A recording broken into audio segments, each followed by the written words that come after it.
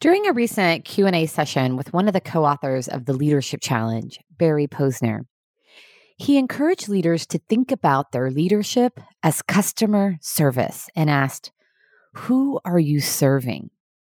I love that frame of reference for my leadership, and it got me thinking about the application of the 3 Ps of customer service as it relates to my leadership: professionalism, patience, and a people-first attitude.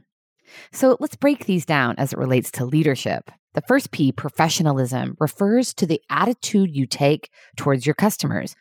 So in terms of my leadership with my team, it's about the attitude I take when engaging with them in all settings.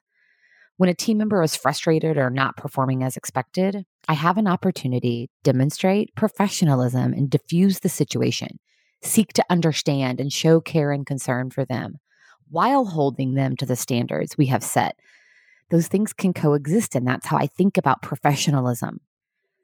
The second P, patience, this is a good one for me, means remembering that every customer is different, just as our team members are different, and they're certainly not like us.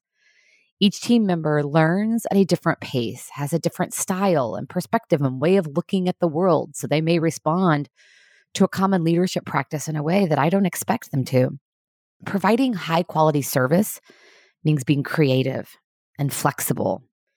And then the third P, a people-first attitude, builds off of professionalism and patience.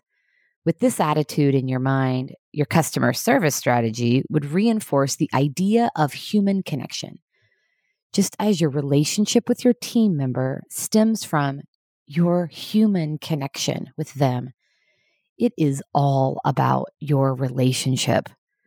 Are you taking the time to build and maintain the relationships with your team members just as you would with key customers? After all, you are serving them. By thinking about our leadership as customer service, we remember the importance of professionalism, patience, and a people-first attitude. What a great way to take care of our team members and the people we are serving.